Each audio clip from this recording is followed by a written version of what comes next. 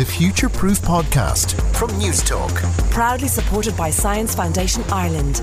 #BelieveInScience. Well, hello and welcome to Future Proof, the podcast. This is the show where we take a closer look at the world around us. My name is Jonathan McRae. Thanks as always for subscribing, downloading, rating, letting people know if you like the show.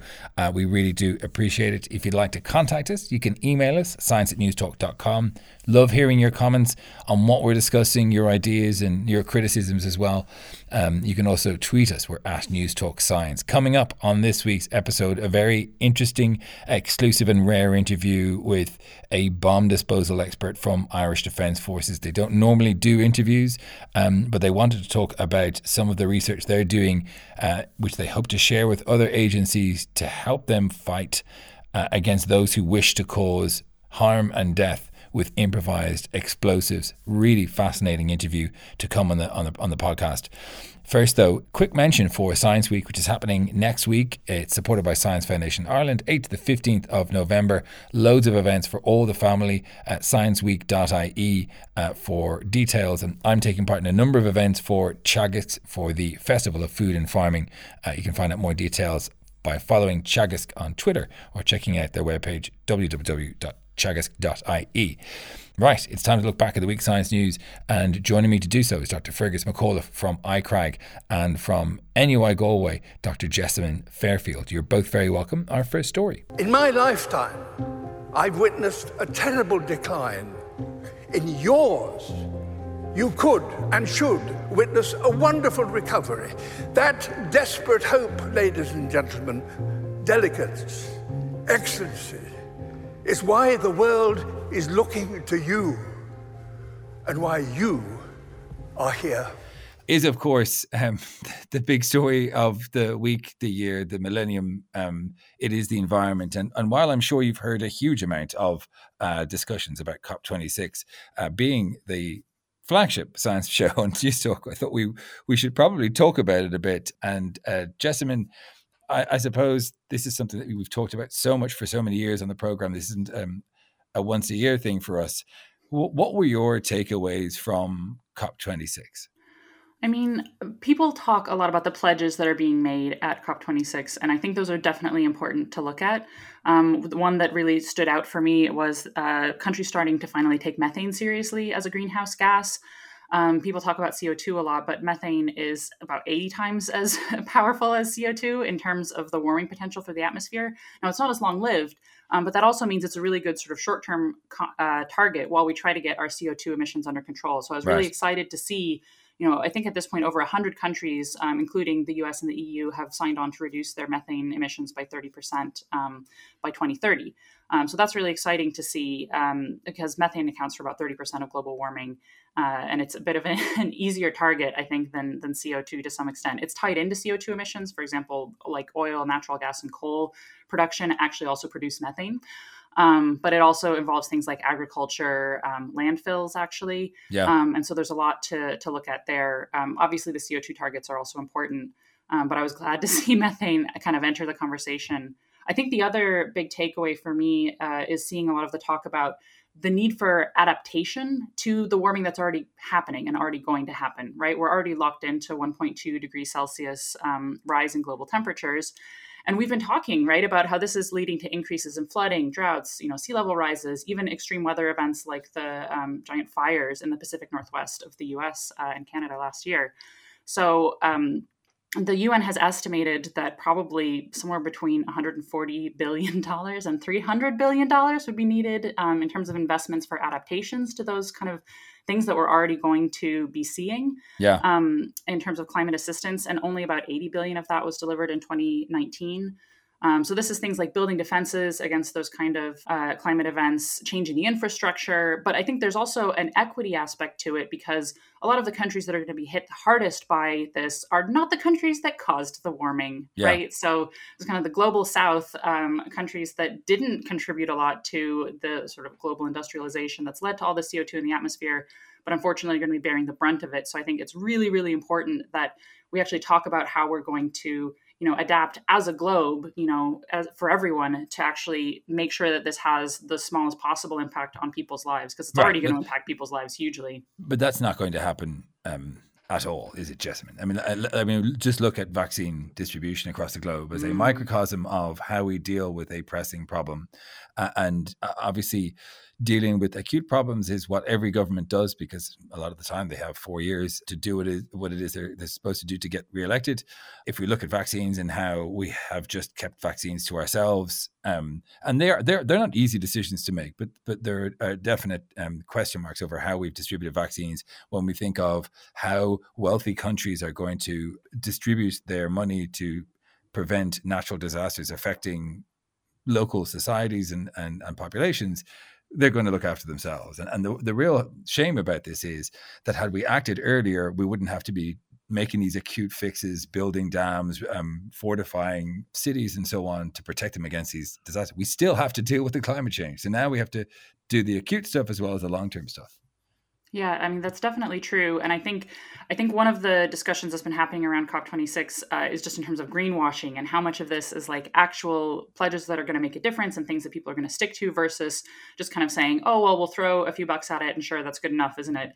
And I think you're absolutely right in terms of the vaccine distribution parallel. You know, there have been organizations and programs to distribute vaccines and to fund them from countries. I know Ireland had I think, very successful one. Was it through UNICEF, I think, where, you know, get a vaccine, give a vaccine. Yeah. And lots of people contributed to that.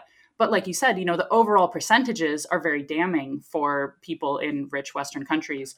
And I think there's some of the same thing happening around some approaches like carbon offsets, which very much shift the brunt to developing countries that didn't cause the problem and don't have the resources to fix it. So I think we really have to take a hard look at the numbers. Do you know, it seems to me that that sort of approach to philanthropy may bear fruit. I mean, individual responsibility where people read the news, they hear the messaging, and they feel agency to help contribute to, you know, countries that need vaccines or countries that need relief aid, like we've done with Haiti in huge numbers in Ireland and other disasters. I think that is certainly one way that aid may go, but it's just nowhere near enough, I suppose. Fergus, what were your takeaways from COP26? Yeah, I had two main ones. The first one was on deforestation. So this is something that's happening at an ever-increasing rate. And just to put in perspective, so there's an area about the size of 27 football pitches that is lost every minute of every day. So there's a huge amount of deforestation that is happening.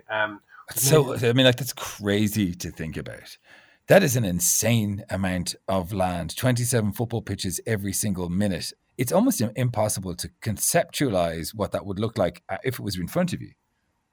Yeah, it is. I mean, like, one of the most striking images that I've seen of late is just those like satellite images of, say, the Amazonian rainforest, and you can just see its size is shrinking over time. And remember, this is the lungs of the world, and, you know, they're shrinking. So we're very good at cutting down trees now. In response to this, at Glasgow at COP, more than 100 world leaders actually came out with a pledge to end and actually reverse deforestation by 2030, so to move into the phase of afforestation, so actually increasing the amount of trees that are across the globe. Now, I would say that we have been here before, unfortunately, so we have previous here. So in 2014 there was the New York Declaration on Forests, which again was signed by 40 countries, and it had aimed to half deforestation by 2020, so by last year, and it's actually increased. So we have been here before.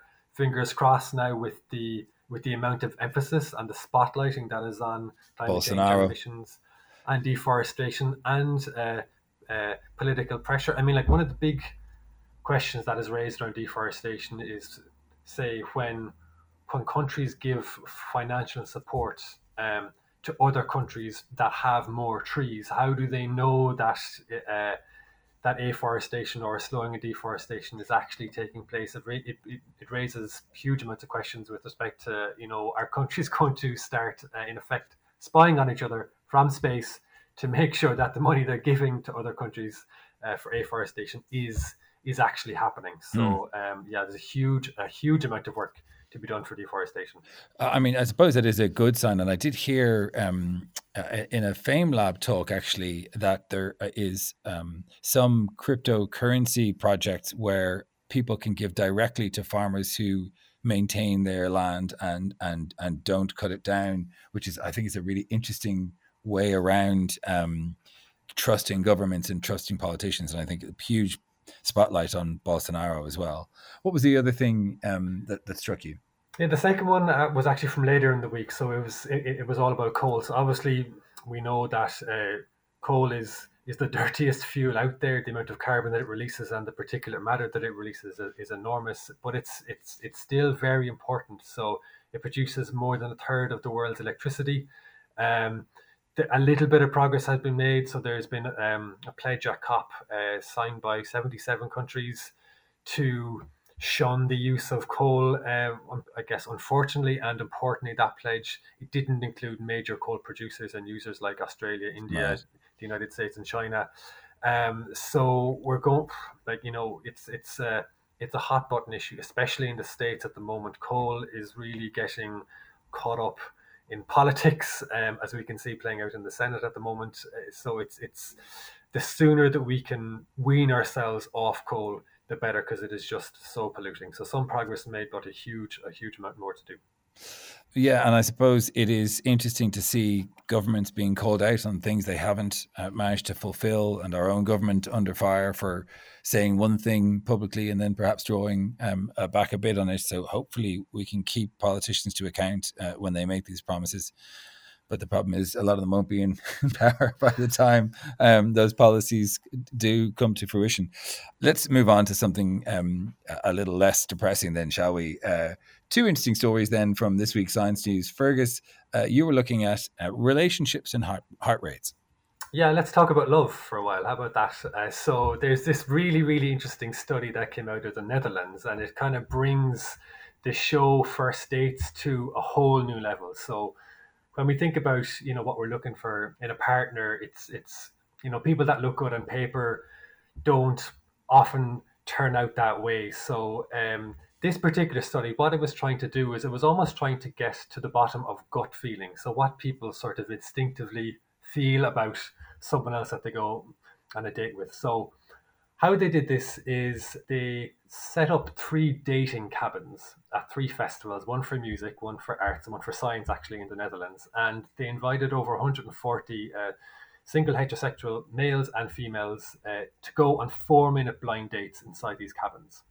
Now, these weren't just regular dates. So they wore eye-tracking glasses, heart rate monitors, and devices for monitoring the sweatiness of their palms. So if you weren't already nervous ahead of the first date, you had to wear all this stuff as well. So then the date started. So to start the date, the couples were sitting at opposite ends of a table from each other with a screen in the middle.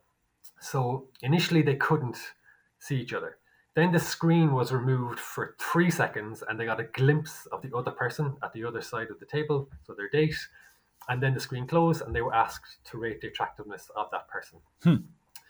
Then the screen opened for 2 minutes and they could talk. So they could look at each other and they could talk for 2 minutes, and then the screen closed again. And again, they were asked to rate the attractiveness. And then what I find is the weirdest / possibly most uncomfortable one was when the screen was taken away again for 2 minutes and they could look at each other, but they couldn't speak. So they had to sit in silence and look at each other and look at a stranger, I might add, for 2 minutes. 2 minutes is a long time. It's a very, very long time to look at anybody, especially when you can't talk. Now, what the results that came out of this were really interesting. So only 17% of the couples expressed a mutual wish to go on another date. And interestingly, those that expressed a wish to go on another date with each other, what actually happened there was that their heart rates began to speed up and synchronize. So they were speeding up at the same time and slowing down at the same time. Their palm sweatiness increased and decreased in tandem. So what was happening was that on a subconscious level, they were actually falling into synchronicity. And those that were most synchronized on a subconscious level were the ones that were most likely to mutually express a desire to go on another date. So is it possible that this increase of heart rate and so on is reflection of mutual attraction, and therefore is it just possible that the biometrics they got are just the biometrics of being attracted to somebody? Potentially, but I guess what was very interesting as well is that the more obvious things, so for instance, smiling at the same time, laughing at the same time, both nodding their head at the same time. So those obvious things that we're in control of, they didn't predict the level of attraction. So there's something happening at the unconscious level, and it seems to be that we have an ability without knowing it to pick up each other's micro expressions. So things like pupil dilation, your eye blinking, or your blushing, and this seems to be, I guess, opening the box on what gut feeling is when it comes to love, but science has still not cracked it yet, unfortunately. Our final story, Jess, has, and it's a real and finally, isn't it? It has to do with whale poop. Yeah, on the face of this sounds like a really straightforward story. It turns out that whales eat more than we thought, and they also poop more than we thought. So, okay, like you probably remember this effect from Christmases past. But it actually solves a really interesting mystery. As we all think of Christmases past. It solves a really interesting mystery, which was, as we all know, the whaling industry really crashed globally, the numbers of whales over the 19th and 20th centuries. A lot of conservation work has been done, and now some whale populations are starting to recover. A lot of these whales, or at least the ones that were studied in this research out of Stanford, go down to Antarctica, eat and sort of mate there, and then go back up to the equatorial areas. And a lot of what they eat is Antarctic krill. So you might expect, with a really basic level of understanding of populations that are feeding on each other, that if there were fewer whales, there must be a lot more krill, right? Because there's fewer whales eating that krill. But that isn't what researchers have seen. They've actually seen that the amount of krill in Antarctica has also been crashing over the last while, and it's starting to recover. So the question they were trying to answer is why is this happening? If there's fewer things feeding on that krill, shouldn't it be getting bigger? And so what these researchers did was they basically tracked 321 different types of baleen whales. So this includes humpback, blue whales, right whales. And they did three different things. First, they used sonar mapping to estimate the density of krill around these whales. They used aerial drones to estimate their gulp size, so how big their mouths were getting in order to take in krill. And they also had to actually suction cup sensors to the whales to see when they were diving down and coming back up, which also is a predictor of when they're feeding, when they're not feeding. And from this, they saw that the whales are actually eating considerably more than was previously thought, about 16 metric tons of krill a day, which is given in the helpful conversion of it's about 30,000 Big Macs a day. A lot for anyone, even if it is Christmas. And so basically, this is about 3 times as much as was previously thought. But what this also means, right, is that they're pooping a lot more. And what's interesting, about the feedback loops here is that actually what krill need in order to reproduce and have more krill is digested krill around them. So the whale poop is very iron rich. It's been processed in a way that triggers phytoplankton blooms, which is then what the krill feed on. So in fact, even though you might have thought that the population of whales going down would mean more krill, it's also meant less, which has meant this kind of feedback loop that's making it harder to bring whales back from the brink of extinction. Right. But this also interestingly implies, that if we do work on preserving whales, that means we'll also get more krill, right? Because of this feedback loop around whale poop, which then also is actually helpful from a climate change perspective, because it means more sort of carbon-rich things like krill and whales in the oceans. The researchers did this calculation that bringing whales back to their pre-whaling levels would be the equivalent of getting 170 million cars off the road. So, that's not the only thing that we need to do in order to fight climate change. But I think it's really interesting that this is a potential approach, and it's a really surprising story. Thanks very much for that, Jess. Dr. Jessamine Fairfield from NUI Galway, and from ICRAG, Dr. Fergus McAuliffe, thanks very much. Coming up, an extended and exclusive interview with a bomb disposal expert from the Irish Defence Forces. This is Future Proof on News Talk. I'm Jonathan McCrae. Now, in your newsfeed, I'm sure you'll be able to find some recent story or event that involves the explosion of some kind of improvised explosive device. For us here in Ireland, those occurrences are nowadays quite rare, but there are many countries where this happens weekly, and every day around the world there are men and women who put themselves in harm's way in order to defuse such devices. And it's by no means an easy task. So how do we make the disposal of bombs and other improvised devices safer? I'm joined now by Commandant Rowan Clarke. I need to say that Rowan is not his real name. His identity has been classified for operational security reasons. Rowan, thanks very much for joining us on the program. Before we talk about sort of innovation and engineering in terms of trying to keep up with the changes that happen in this extremely pressurized area of technology, maybe you might tell us a little bit about your own self and how you ended up in the Army. Certainly. Thanks, Jonathan, and thanks for giving us the opportunity to come on the show. Myself, I've been in the Army for over 16 years. I graduated from NUI Galway before joining with an honours degree in microbiology from NUIG and a Master's in Science after 2 years working there in the field of molecular genetics. So I joined the cadets in 2005, and following cadet training I was commissioned as an officer, and I joined the Ordnance Corps then in 2008 when the opportunity presented. What is Ordnance? Ordnance. Well, the Ordnance Corps is one of 9 corps within the Defence Forces. It has 2 roles. The first role is logistical in nature. Basically, the logistical role is to provide technical support to the Defence Forces for the procurement, storage, distribution, inspection, maintenance, repair, and disposal of all items of ordnance-related equipment. So, to give you an idea of the span, this equipment ranges from everything from night vision equipment, weapons, ordnance, munitions, explosives, personal protective equipment, right through to uniforms and rations, and right up to the bomb disposal robot that one may see in the media. So we're responsible for all of those items, essentially from cradle to grave. It's sort of a fancy word for stuff. It seems all this stuff. Lots of stuff. Yeah. So you qualified as an EOD operator about 11 years ago, and you've been a team leader for over 10 years. What is an EOD operator? Yeah, so the second role I alluded to is the operational role of the Ordnance Corps, and that's to train personnel for and provide the state's only explosive ordnance disposal, or what people will call it EOD, or bomb squad capability.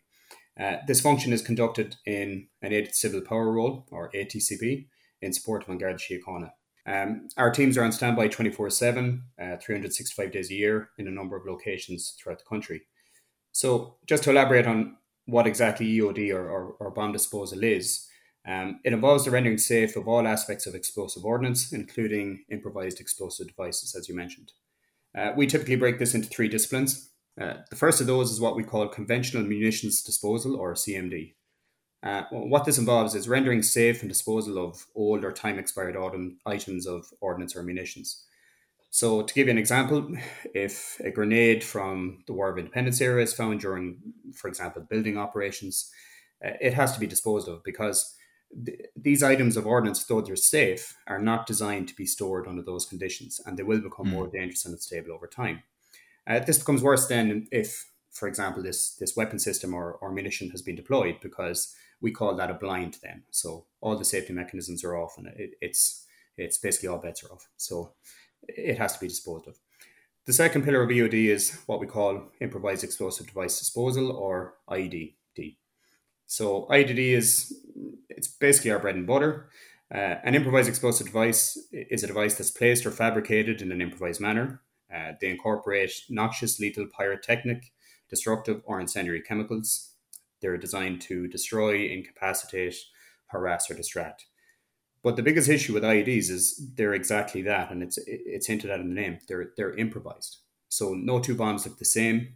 They're limited only by the ingenuity of the fabricator or the perpetrator. So they can look like anything, and they can be disguised or hidden in a multitude of ways. So these would typically range from designs of simple construction, such as well-known pipe bombs, for example, right up to large vehicle-borne IEDs, which may have multiple initiation systems, complex explosive trains, and multiple triggers. The third pillar of EOD then is what we call CB or NEOD. So it's chemical, biological, radiological, or nuclear EOD. these devices are a bit more complicated in that they can contain explosives as a kind of a main charge, but they also contain either a toxic chemical, a radiological, or a biologically hazardous material. So, in common parlance, you might know the term dirty bomb. So, they do, in addition, require an expanded set of special skills to render them safe.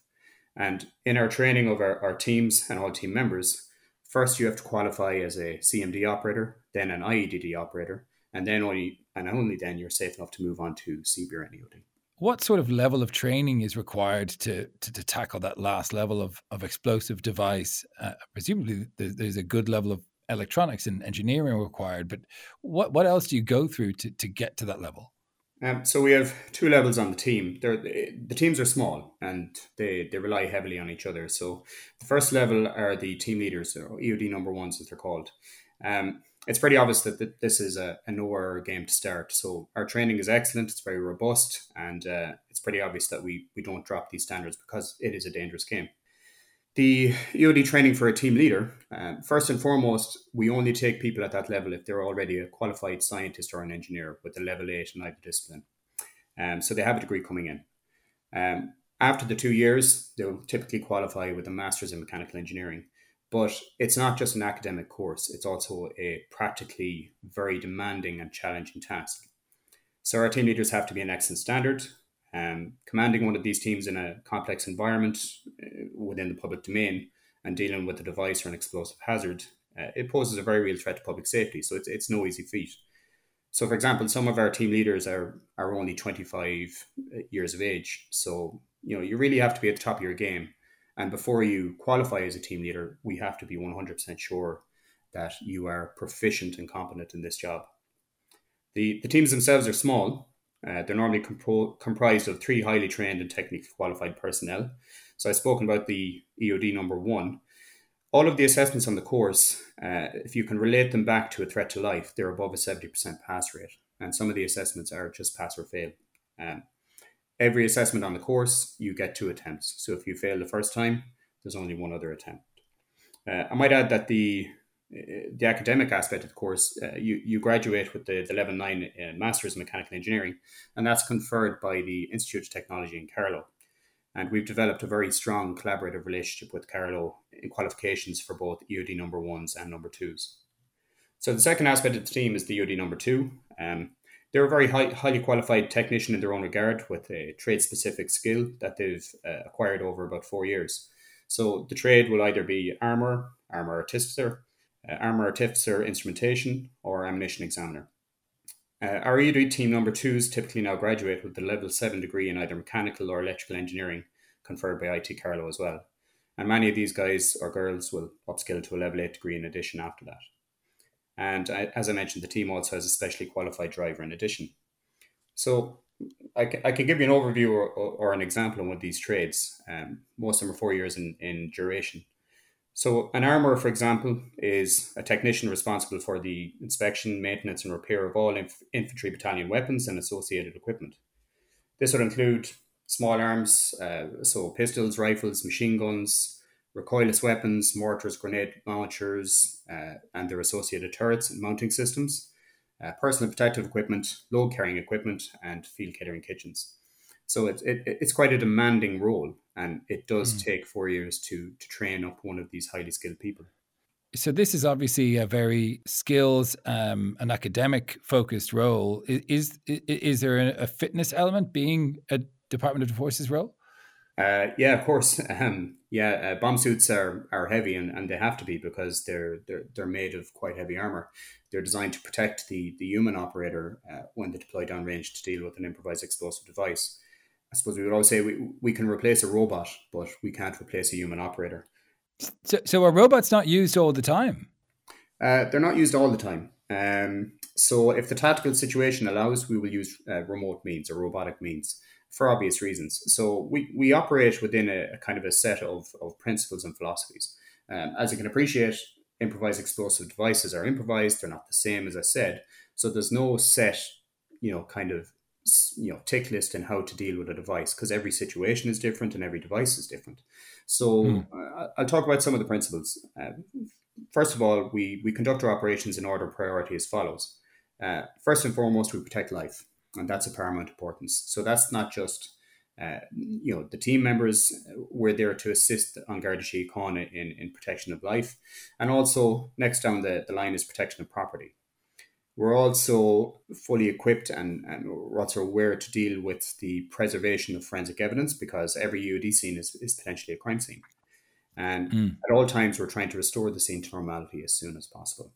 Now, the last two items, so preservation of forensic evidence and restoration of the scene to normality, depending on the tactical situation, we may change them slightly. Okay. We conduct our render safe operations using remote and semi-remote means in order of priority. So remote means utilize bomb disposal robots, for example. And the Ordnance Corps has developed a strategic collaboration in the design and development of our robotics capability with our partners in RIMTA based in Tralee. So basically, we've been using an Irish designed and developed EOD robot ever since the late 1970s. Some of the photographs that people would see online may be of the Hobo robot, which we have recently upgraded to a robot that we call the Reacher. It's an excellent piece of equipment, and we also have a smaller robot that we can deploy from the Reacher as well for different roles. But coming back to why we may not use remote means, it's not always tactically feasible, and we're not always able to get a robot on scene. So semi-remote means involve the delivery downrange towards the device or the ID in question of an equipment piece or a weapon or a tool, or maybe a small explosive charge that will have the desired render safe procedure effect on the device in question. If you are deploying downrange, you're wearing the bomb suit. Before, though, you do what we call the positive action on the device, the human operator is back within the safety of the incident control point. So the positive action on the device is carried out from a safe distance. And then we have, finally, after remote and semi-remote, we have manual actions. They are last resort, obviously, but they're something that I'm not permitted to discuss in this forum. When we watch movies of people doing your job, Rowan, it's often, poor men under time pressure, sweating profusely as they cut the green wire or the red wire. Is it anything like that in real life? The pressure is there sometimes, but whether or not we cut wires is not something that I'm at liberty to discuss here. But I mean, if I knew that a certain brand of EOD officer always cut a specific wire, then I could use that as the potential perpetrator against that EOD operator or EOD team. And that would constitute what we would call a targetable action. And this is the reason why we don't discuss specific tactics, techniques and procedures. You're listening to Future Proof on News Talk. We're speaking with Commandant Rowan Clarke. His name has been changed, about the research and innovation that goes into developing technologies and approaches to basically diffuse bombs across the world. I know you can't, for security reasons, talk about diffusing manual munitions, but can you tell me a little bit about what it's like being in the field remotely disarming a potentially fatal bomb? Like, what is that like? It's challenging, but again, before you go on your first operation, and bearing in mind that you don't know when you're going to be called. It's not like this is going to happen on a Friday evening at 10 o'clock. It could be any time, day or night. But when you are tasked, it's extremely challenging. It's a very complicated environment.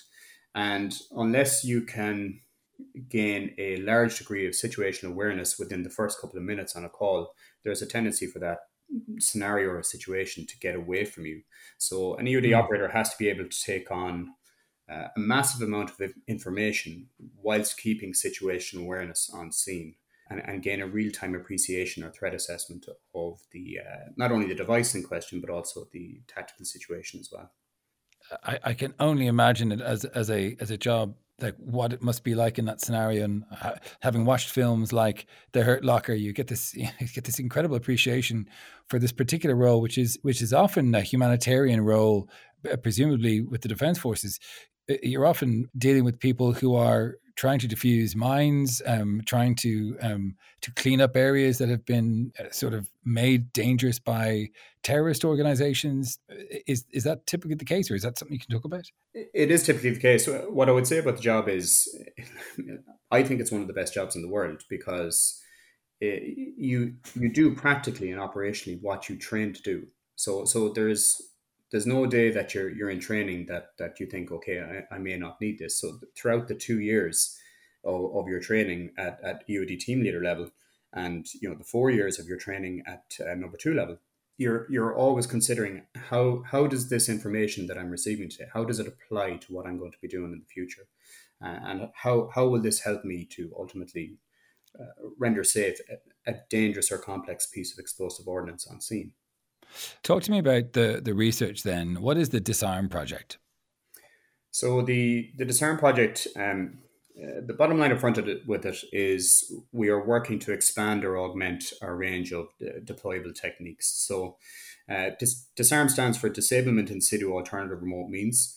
And if I just talk about disablement for a second, what that means is that you are rendering safe a device or an IED by either breaking the electrical continuity of that device or separating the explosive train of that device. So basically the device cannot function as intended. So that's the ultimate end goal of any EOD operation.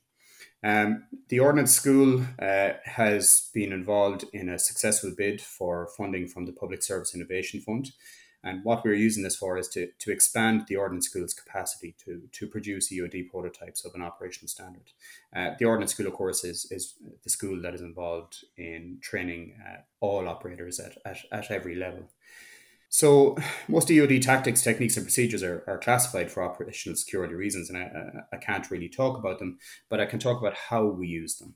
So the Disarm Project is an example of what I would call end-user driven defense innovation. So military innovation is innovation in the field of warfighting capability, but Disarm is not that. So Disarm is aimed at making these EOD scenes as safe as possible. So returning the situation to normality as soon as possible. The Disarm Project team is led by myself, but the rest of the team are comprised of a number of highly motivated and exceptional young technicians from the 53rd Trainee Technician class. Unfortunately, I can't name any of these guys because I believe they will have exceptionally bright futures within the EOD community. So the Disarm Project started off as one main project initially, and it was born out of a conversation that I had with a US EOD operator when I was working in the United States a couple of years back. And we cross-train with a lot of different agencies and organizations and EOD assets internationally. I mean, this is a global problem and strategic in nature. So, I mean, you have to keep up to date with the sorts of technologies that so-called bad actors are using, right? I mean, if like when liquid bombs started to be used on airplanes, understanding the mechanics of these explosives, how they might trigger, what sort of blast area they have, all that stuff needs to be updated all the time, right? You have to share that information and train up each other on how to deal with them. Of course, yeah. And just like our own tactics, techniques and procedures are designed to evolve, I mean, the terrorist evolution of TTPs, they evolve as well. And, the realm of IEDs, they don't know any borders. Yeah. Can you tell us then about the sorts of, I mean, I know you can't go to specifics, but what are you hoping to do? Are you hoping to design new devices or new sensors, or what's the aim of this project? Are you trying to come up with new tools and better robots to be able to diffuse in different situations? Yeah, so the Disarm Project, it's the design and development of a range of innovative end-user driven solutions to complex explosive engineering problems. I think that's the best way to describe it. So it's fine developing a sensor, but I mean, if the end user is talking to you and saying, well, that's fine, but the sensor won't work in the real world or in a complex clandestine laboratory or homemade explosives factory, well then there's no point in developing that. So the Disarm Project has developed from the initial design prototype into 6 different and highly specific projects. I won't talk about all of them, but most of them look at innovative ways of either gaining access to an IED within the safety of the cordon evacuation, or maybe desensitizing that IED, so making it less dangerous. And basically, these projects are enabling our capability to deal with these things within the safety of the incident control point and the cordon evacuation on scene. One of the projects specifically is examining the remote delivery of what's called a liquid safing fluid downrange. And what we would use this to do is desensitize those explosive substances which are the most sensitive. So you alluded to some of them there when you spoke about the liquid bomb plots. I'll throw a few other examples out. The Bataclan Theatre, the attack on Zaventem Airport in Europe. Some of these substances are extremely and highly sensitive to heat, impact, friction, or electrostatic discharge. So that spark that comes from your hand when you get out of your vehicle, that's ESD, and that can cause a bad situation if you're confronted with some of these substances. So EOD teams are often tasked to these clandestine labs or homemade explosives facilities, and they can involve a range of highly complex processes and highly dangerous substances.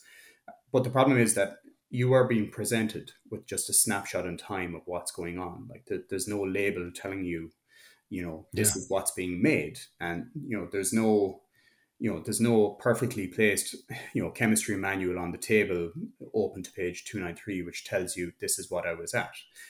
These processes are clandestine in nature, and if I could use an analogy that a former colleague of mine used to use in training, is that they are a 1,000-piece jigsaw.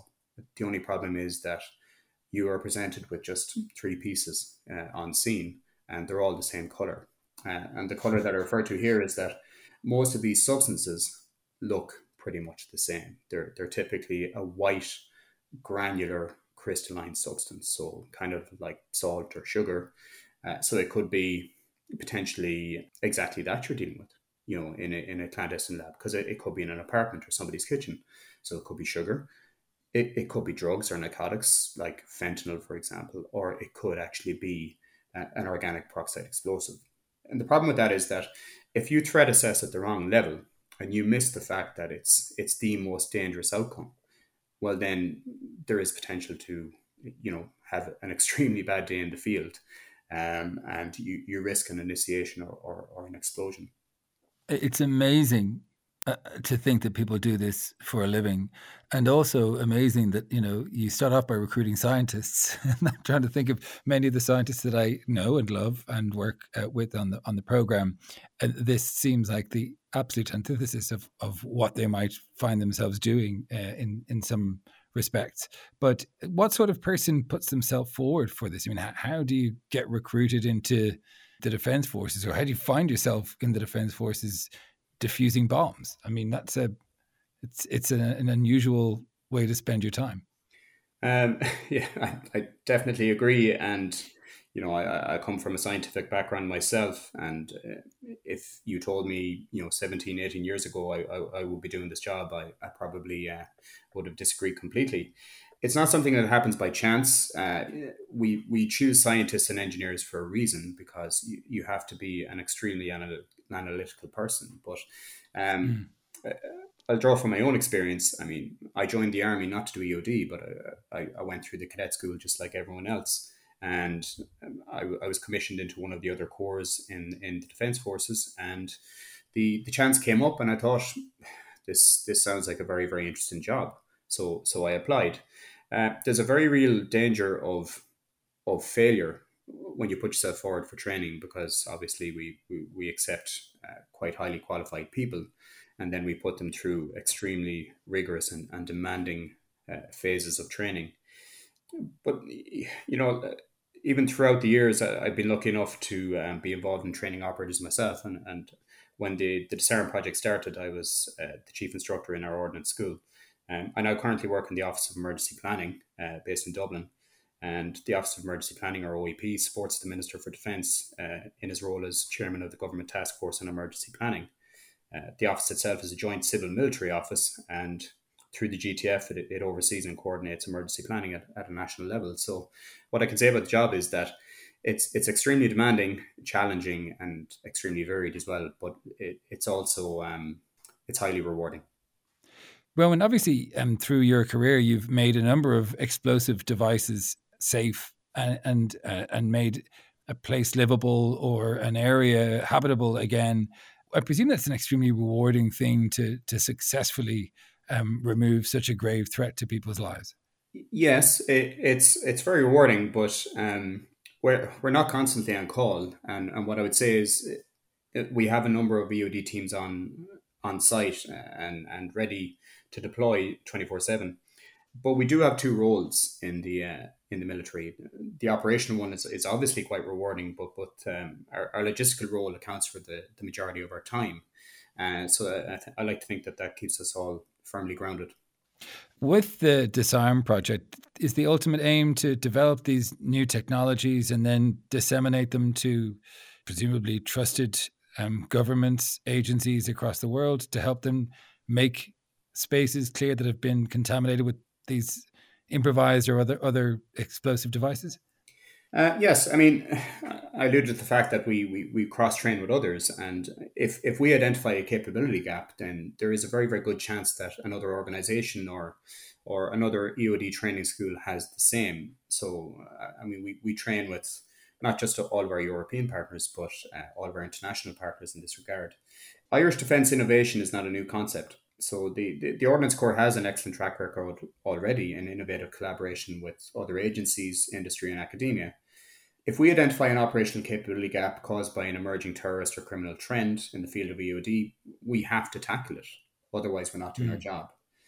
So the solutions generated by projects like Disarm, I know that the range of 6 projects that we've displayed within the Ordnance School, most operators who have seen these things have said, well, I can think of at least 2 or 3 operational tasks when I could have used this piece of equipment. So what we do on scene is we innovate. As I said, there's no checklist. So if you're confronted with something new, you have to be able to adapt and improvise in real time, but also do it safely and keep control of that operation. What I would say is the solutions generated by projects like Disarm, I believe they have excellent potential for scalability. But bottom line up front is this.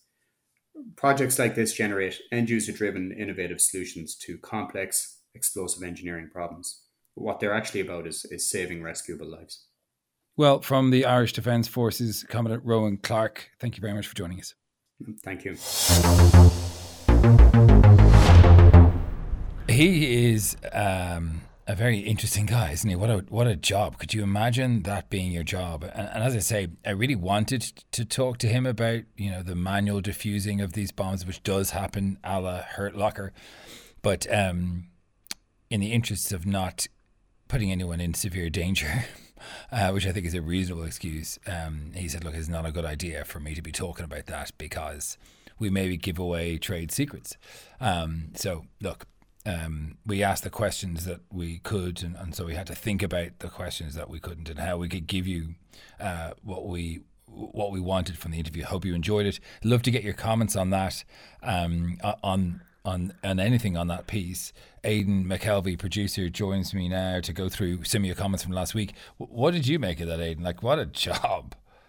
Yeah, I don't know, the kind of risk reward thing that we all have internally. Like I mean, I totally get that it's very rewarding, like in that, when you get it right, you're literally saving people's lives. You're taking away fear, you're taking away pain. But I just like, it's like these people, they don't go for the what if I get it wrong. I guess that's why they're great at their job. We're like they're just determined to get it right, and that's what they do. Yeah, but it's like it makes the risks that I have going in on my daily job seem so minuscule. Well, it's what just am I complaining about? No, for sure. Like, it puts a few things in context, all right. But that idea of, every new explosive device that you approach, you don't know what they've done with it. Like, there's no manual for it. Like, that to me is, no matter how confident you were about the last one, you have no idea what's going to happen with the next one. So, yeah, that's a terrifying job. God. It is. But actually, that's one of the things when he said that, it did make me think that that there is an element of an appeal there. Like, if they know what they're doing, so they can stay as safe as it's possible to stay. But what they're faced with is like a mystery. You come in and you have bits and pieces of what's being done, and you have to try and, with the knowledge you have, figure out the mystery and figure out what they're trying to do, what stage they're at. Yeah. And to a degree, I can get it. There is an appeal to that. It's just that, like, I would enjoy that. The problem if it was solving. Like, and if it was like an escape room where the worst thing could happen is I'm stuck in a part of the escape room for 20 minutes that I've spent money on. In that context, I can enjoy the mystery. I think in the context. For me, Sudoku would probably scratch whatever itch I have on that scale. Yeah. Right. So last week we were talking about vaccines, and we were talking about how pathogens work.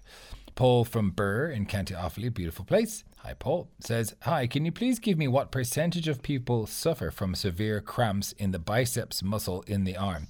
I presume he's talking about post injection, and why they insist on giving the vaccine into the same arm. Thanks. I don't think they insist, do they? Well, they did. They definitely ask you. I remember they asked me which was my right hand. Yeah, and I think they do that just. The opposite one. Yeah, but you could choose to get it in the writing hand if you wanted to. I don't think there's any, and I think you can choose to do different arm as well. I think it's just being more assertive is my solution to your problem, Paul. Less assertive in the text and more assertive in real life. I don't know about the severe cramps thing. I know some people do get irritation from the vaccine, which is normal, I think. But I have no idea on the stats, and I am too lazy to look that up for you. Sorry. And besides which, I wouldn't do any better a job than you would on your phone. Aideen in Dublin says, can your guest comment on the fact that even though we knew it was a respiratory disease, COVID, the delay in mask wearing, even in hospitals, was attributed to a lack of evidence for their effectiveness? I will never understand that delay. People died. Well, we just didn't know. We didn't know whether masks were good or bad for you. And certainly in general practice, you need masks in surgery and so on. And there was a huge worry that masks were going to be out of the circulation. I think we just didn't have the evidence. Now we know masks do help. But this is what happens in research, right? Aidan, like, you have a theory, you work with that until you get the evidence, then you change your understanding of what's going on.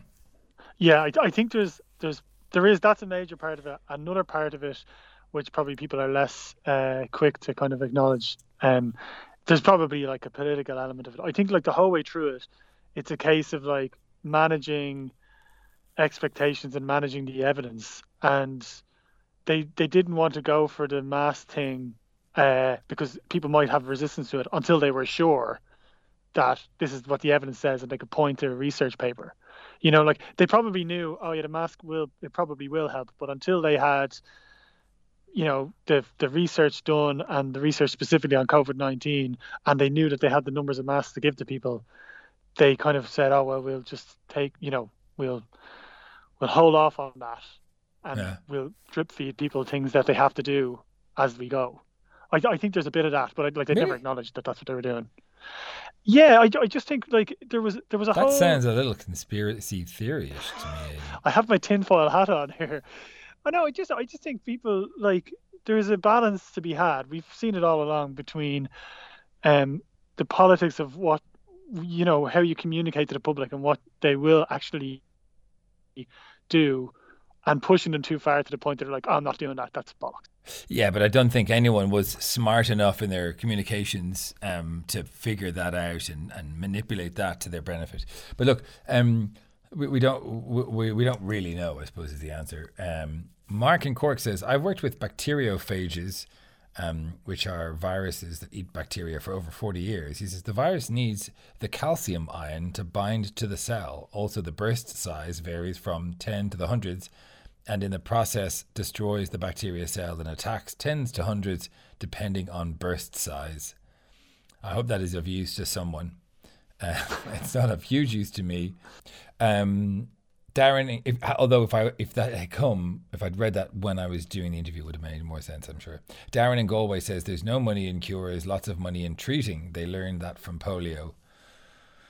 No, I'm sure there is money in cures for sure. I think the idea that big pharma wants you to stay sick with a chronic disease that you have to keep treating, I just don't buy that, to be honest. Yeah, I think there'll be very big money in this pill that Pfizer have just announced that it's not ready to go on market yet, but they seem to be getting great results. It's like a treatment for COVID. If you already have COVID, that will stop, I think it was 9 out of 10 people being hospitalized. And you can be sure that once that gets through all the tests, Pfizer will be advertising and making a hell of a lot of money out of that. Sometimes you can have both the pharma companies. Now, pharma doesn't advertise; they're not allowed to advertise. Oh well, that's true. So yeah, but sometimes you can have money made and good happening at the same time. Yeah, they're not mutually exclusive. On Life as We Made It, we spoke to the brilliant Beth Shapiro about genetically modified organisms. Not as many controversial texts on that as we normally get on the program about non-controversial stuff. He says one person says there's a belief that with the death of the megafauna, essentially the huge animals that there used to be, I find it weird that there was a period of time in which all the normal animals that we have now were just enormous. That was like a giant badger that was the size of a cow and a giant cow that was the size of a truck. And now they're all gone. It's awfully sad. And he says that the person says, there is a belief that with the death of the megafauna over the last 10,000 years that we have been in a mass extinction for millennia. If so, can we intervene now? I think the short answer is sort of. Not really. I'm such a pessimist. I mean, I really am. I think we could, but we won't. We'll just eat more McDonald's. I'm just laughing at you fudged the short answer. I thought you were going to, the short answer is yes, but no, it's like the short answer is maybe? I don't know. All right. A person says, did that woman just talk about castrating cows to stop them growing horns? Not sure she knows much about farming. Indeed, I would imagine Beth Shapiro doesn't know much about farming, although you never know. But yeah, she's a geneticist. She was talking about these sort of cows that have horns, which are not very useful, and that you could genetically modify them to not have horns. Kieran says, this lady is glorifying the disease-infected industrial slaughter of animals. Finding ways to increase the productivity of this horror is repulsive. How is this good for any animal? Well, I suppose it is the question around the slaughtering of animals. It is sort of gross to be optimizing them to make them easy to eat, right? So they just slide right in there. Aidan, wouldn't you agree? Like, just make them breeding these animals to be tastier, easier to handle, easier to slaughter. Like, that is a bit something not quite right about it.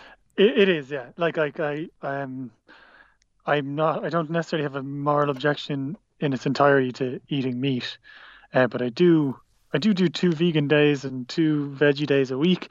I think that you can kind of make the argument, like it's natural, it's evolution, it's the circle of life, blah, blah, blah.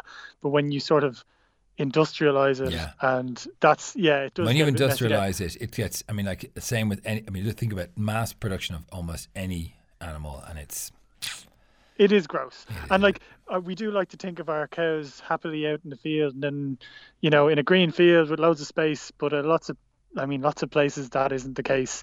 No, but in Ireland, in fairness, we have this pasture grazing. In Ireland, I will say, we do a lot better than most countries. Yeah, I would say that. And there are things, if you're not, if you're a vegan or a vegetarian, you're not going to eat meat. But even as somebody who might be omnivorous, there are things you can do to mitigate that. You can buy from trusted sources and buy in your local butcher and check what the kind of traceability is and all that type of stuff. But in the end, I guess the bottom line is you're still having something killed to eat it. So I suppose it's a spectrum of where you want to be morally. Yeah. Last week as well, I think it was Susan said that she lost her sense of smell due to COVID. Was it Susan? I think it was Susan. It seems like a Susan thing to do. She'll love that. Someone says carbon monoxide has no smell. How do we account for that and counteract it? It just has no smell. You get a carbon monoxide alarm. That's why you have it in your house. Yeah. Not quite sure I get that one. Alan in Cork says, lost my smell with COVID-19, has returned but not fully. However, there's a constant burnt toast smell, which varies in intensity at different times during the day. That is a nasal form of tinnitus. And I have heard that some people have got that. I couldn't imagine anything worse than having this sort of like constant white noise of an odor, but at least it's burnt toast. Like that's not that bad. It's not that bad, no. Yeah, it's a nice-ish odor. Gary in Ballycotton says, sense of smell, I never had one. I have taste, but obviously it would be different to people who can smell. Listening to the show this morning, wondering, is my threat response much slower because of my lack of smell? So this is the story that we were hearing from Susan, that actually our sense of smell is the fastest danger alert system in our brains. That's where the story came from. It is probably a bit slower, but we're talking milliseconds. And if you don't have a sense of smell, it's quite sad, because your ability to taste is hugely hampered by that. And you really just don't taste food very well at all. I do an experiment for Science Week where I get kids to hold their nose and put a jelly bean in their mouth and chew. And until they let go of their nose, they literally can't tell what taste it is. And that is how much, or what flavor it is. And that is how much our nose affects our sense of taste. It's huge. Right. Yes. Thanks, Aidan McKelvey, producer on sound, Steve McClune. Thanks also to JJ Clark, Simon Keane and Garrett Mahal. We'll be back with more Future Proof on Tuesday in your podcast feed. In the meantime, stay curious.